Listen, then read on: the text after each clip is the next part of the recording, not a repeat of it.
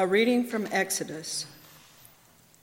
The Lord said to Moses, "Come up to me on the mountain and wait there, and I will give you the tablets of stone with the law and the commandment, which I have written for their instruction." So Moses set out with his assistant Joshua, and Moses went up into the mountain of God. To the elders he had said, "Wait here for us until we come to you again. For Aaron and Hur are with you. Whoever has a dispute may go to them." Then Moses went up on the mountain, and the cloud covered the mountain. The glory of the Lord settled on Mount Sinai, and the cloud covered it for 6 days. On the 7th day he called to Moses out of the cloud. Now the appearance of the glory of the Lord was like a devouring fire on the top of the mountain in the sight of the people of Israel. Moses entered the cloud and went up onto the mountain. Moses was on the mountain for 40 days and 40 nights. The word of the Lord. Thanks be to God.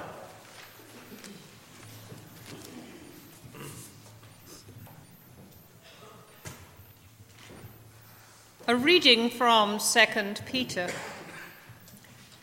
We did not follow cleverly devised myths when we made known to you the power and the coming of our Lord Jesus Christ, but we had been eyewitnesses of his majesty. For he received honor and glory from God the Father when that voice was conveyed to him by the majestic glory, saying, "This is my Son, my beloved, with whom I am well pleased." We ourselves heard this voice come down from heaven while we were with him on the holy mountain. So we have the prophetic message more fully confirmed. You will do well to be attentive to this as to a lamp shining in a dark place until the day dawns and the morning star rises in your hearts. First of all, you must understand this, that no prophecy of Scripture is a matter of one's own interpretation, because no prophecy ever came by human will, but men and women, moved by the Holy Spirit, spoke from God. The word of the Lord. The Holy Gospel of our Lord Jesus Christ according to Matthew. 6 days after Peter had acknowledged Jesus as the Christ, the Son of the living God, Jesus took with him Peter and James and his brother John and led them up a high mountain by themselves. And he was transfigured before them, and his face shone like the sun, and his clothes became dazzling white. Suddenly there appeared to them Moses and Elijah talking with him. And then Peter said to Jesus, "Lord, it is good for us to be here. If you wish, I will make 3 dwellings here, one for you, one for Moses, and one for Elijah." While Peter was still speaking, suddenly a bright cloud overshadowed them, and from the cloud a voice said, "This is my Son, the beloved. With him I am well pleased. Listen to him." And when the disciples heard this, they fell to the ground and were overcome by fear. But Jesus came and touched them, saying, "Get up and do not be afraid." And when they looked up, they saw no one except Jesus himself alone. As they were coming down the mountain, Jesus ordered them, "Tell no one about the vision until after the Son of Man has been raised from the dead." The Gospel of the Lord. Praise to you, Lord Christ.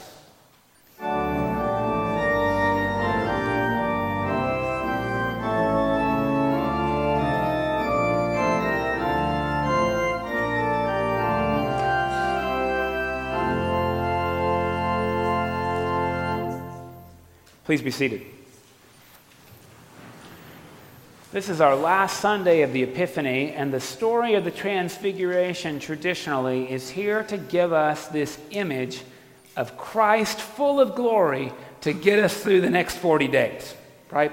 Traditionally, these next 40 days are going to be a little bit dour and a little bit tough, and you might get tired and grow faint. So, sear this image of Jesus glorified in your mind. It'll all be worth it. And you know, that might be good. It might be good. But it's not doing that for me this year. I just have to be honest with you, right? And maybe it's helpful to know when the people when they put the lectionary together, they presumed, they really did it for priests, presuming that we read the Bible all the time. So you didn't hear what comes first and what comes second today. And I want to let you know what comes next, right? The disciples have just had this image of Jesus glorified. You would think they would be ready for Lent or whatever else. But in this story, they come down the mountain and they encounter a boy with an unclean spirit, and they cannot help him at all. Even though they know who Jesus is, they cannot help this child who is suffering. And Jesus says, "How long do I have to put up with you, you wicked and perverse generation?" I'm somewhat disappointed, right, with the disciples, you could say, right? And it got me thinking, transfiguration is one of those words that's not really quite transformation.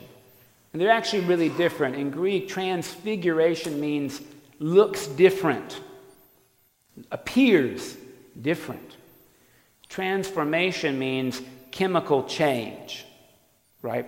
The form, the substance, the stuff is different. And if you'll put up with me, I'd like to contrast those, because I can tell you from my own perspective, transfiguration is very, very rarely helpful for me as a disciple. Discipleship is really about being transformed.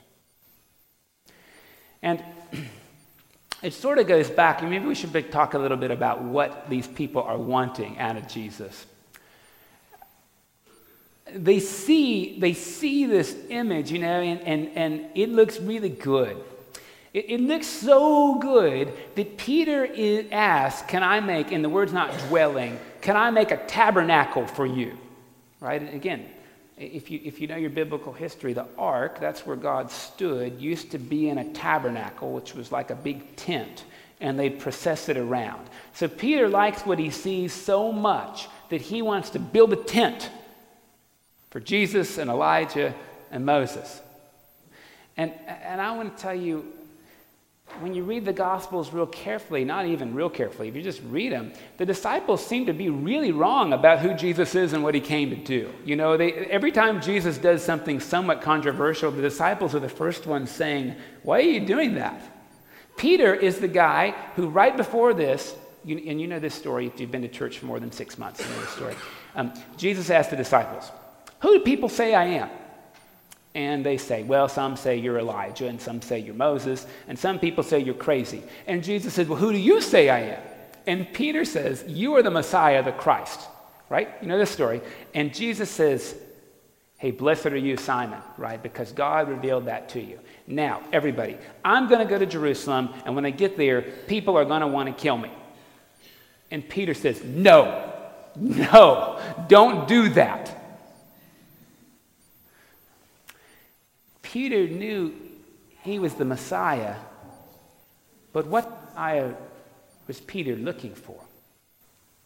Probably the same one we usually look for, the one that will give us life, liberty, and the pursuit of happiness, right? The Messiah that will free us from government we don't like, will reduce our tax burden, etc., etc. Isn't that still the one we would like today? I think in this story, Peter sees Jesus light up, and I'm afraid Peter gets blinded by the light. Peter sees in that light exactly what he wants to see, instead of seeing the Jesus that's right in front of him. And I worry that that's the difference between being transfigured and being transformed. Transfiguration is about what we want to see. And very rarely in my life has that gone very well. In fact, I remember my first Episcopal sermon.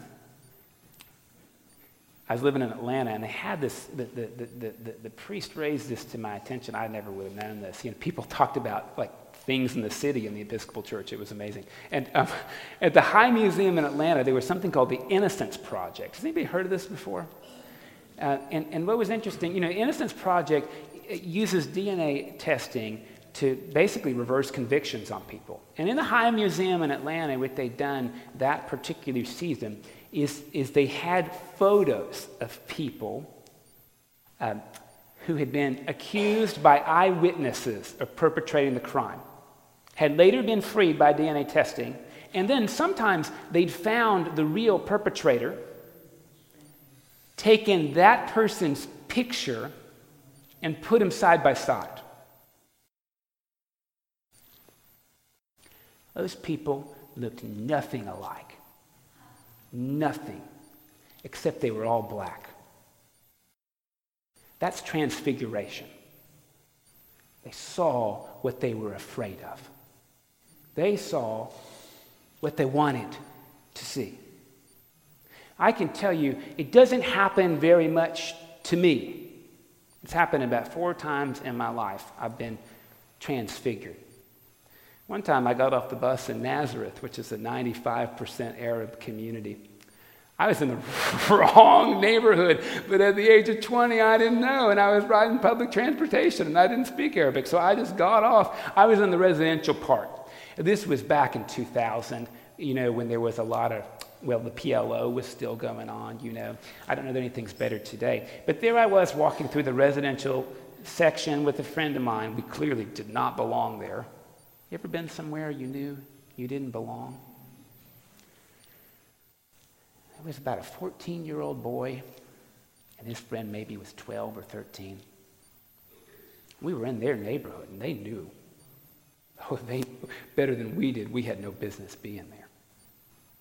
They whistled, and we sort of turned and saw them, and then one of them threw a rock. I didn't know if they meant to hit us or anything. I didn't know that they meant that. But let me tell you, my walking pace really sped up. And they followed us. And in that one moment, the whole episode lasted 5 or 10 minutes before I was able to get to the convent. So I felt very safe in the convent. That's 5 or 10 minutes for me. And there are people in the world and people in this country who spend much of every day living like that, transfigured, because they're women, or because they're Muslim, or because they have a different skin color or a different education. That's what transfiguration looks like in my life. It's very uncomfortable. I imagine it is for you, because the truth is, it's probably happened to all of us, even if it was just for 5 minutes. And oddly enough, I wonder in the story if Peter isn't ready to glorify it. And I wonder if instead of getting us ready to sustain us in Lent, this story isn't trying to set us up for Lent. If this story isn't here to say that transfiguration business didn't work well for the disciples, because in the end, they couldn't do anything different. No. Lent becomes holy, and transfiguration only works and glorifies God when we and other people are transformed. Our substance is changed. The problem with Peter, you see, and that's why God has to talk from heaven, is Peter saw the vision, but he didn't pay attention to Jesus. And that's why God said, listen to him. Listen to him, not to what you want to hear him say. Now, I'm tempted to say in my own life that I've had transfiguration happen really well a couple of times, but the truth is it really was transformative, and it was because in the middle of seeing this vision, I also paid attention. So one of them is, oh golly, 15 years ago I met this woman, and golly, I sure saw the light of God shining out of her. Well, I saw light. It turns out it was God's light, I think, right? There was nothing that lady could do wrong, That's my wife, by the way. And being in love is really just like that, isn't it? And when she spoke, golly, she'd say, like, oh, such and such you're doing, that bothers me. And golly, I listened to her, and I tried to stop doing that stuff. And it continues to transform me. Not just because I see her as exalted, because she reminds me that she's also her own person to be heard and listened to. And that's why we're still together, I think, because I do that some of the time, And I think that's really the difference, you see. The difference between transfiguration and transformation is when we're transformed, it's really about the other person and not just about me. And having kids is one of those things, and I'll just tell a story on my dad because he's not here, and if he were here, then I wouldn't tell it. So there you go. It turns out that I really have never heard my dad use profanity. It also turns out, especially when he got back from Vietnam, that that was pretty much like a conjunction for him, profanity. And so the day my brother was born, who's 3 years older, my mom's told me, it turned off. It turned off. Because, how do you really know a baby, right? But my dad saw something in his son and wanted something different from his boys. And that was it. And 37 years later, haven't heard it. My mom continues to hear it, but we never have. Now, you see, I think that's what transformation's about. And I think this incident might just be here ahead of Lent. Warning, I don't know, I think it's to encourage us to have not just another Lent, but to have a holy one. Because the truth is, traditional Lenten practices look a lot like transfiguration. I'm going to give up chocolate for Lent because when I'm miserable, that makes God happy.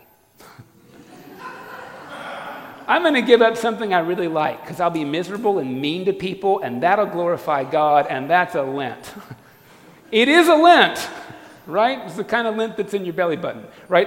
Instead, I think the way that Lent becomes holy is when it's not about just a little thing, but it's about, frankly, a healthy habit we should have been doing anyway. But for some reason, we've seen the light of God in ourselves or somebody else in a new way, and we've decided to listen, and we say, God, this habit matters, and I'm going to do something about it this Lent. Maybe chocolate or giving up wine or gluten or whatever you want to give up for Lent is all fine. I think it only works well, though, is if when you give something up and you fill it with something else. That Lent is less about giving things up, and it's about making good trades, holy trades. So if you choose to give up chocolate, take the time that you normally spent with the chocolate and spend it with God or someone you don't know. That'd be a holy trade. If you give up coffee for Lent, take Tylenol, and then take the money you would have spent on the coffee and the time you'd have spent on the coffee and the thought and invest it in a new habit that will be life-giving for you or somebody else. That's how we become transformed. We do stuff we should have been doing all along. And we've set this 40 days apart to do it. Now listen, that's in 3 days. And you may be thinking, golly, I don't know if I can think of something in 3 days. Well, the good news is Lent is actually 47 days. The Sundays don't count. Did you know that? So you can start a week late and still hit your 40. Beyond that, I just let you a little bit off here more. According to the cognitive research I've made, you actually need 21 days to make a neuro pathway, not 40. So you've got 3 weeks. You can be very late. And all of this is saying is, if you choose something for Lent, choose carefully. God is not interested in our suffering just to suffer. God is interested in people having larger life, us and other people in the world. And if our suffering produces larger life, if it does, God might have something to do with it. But if suffering just produces suffering, give up suffering for Lent. It might be the holiest trade you make. You see, all of this stuff, the other neat thing about Transfiguration is Jesus represents the law and the prophets, right? And that's really neat. And really what Jesus represents, right, is the gospel, which means good news. And this Lent will only be holy if it is good news for you and somebody else. My prayer is that we are transformed together this Lent, and that the life we give here as a community continues to grow. Prayers as you discern how to make Lent holy the next couple of days.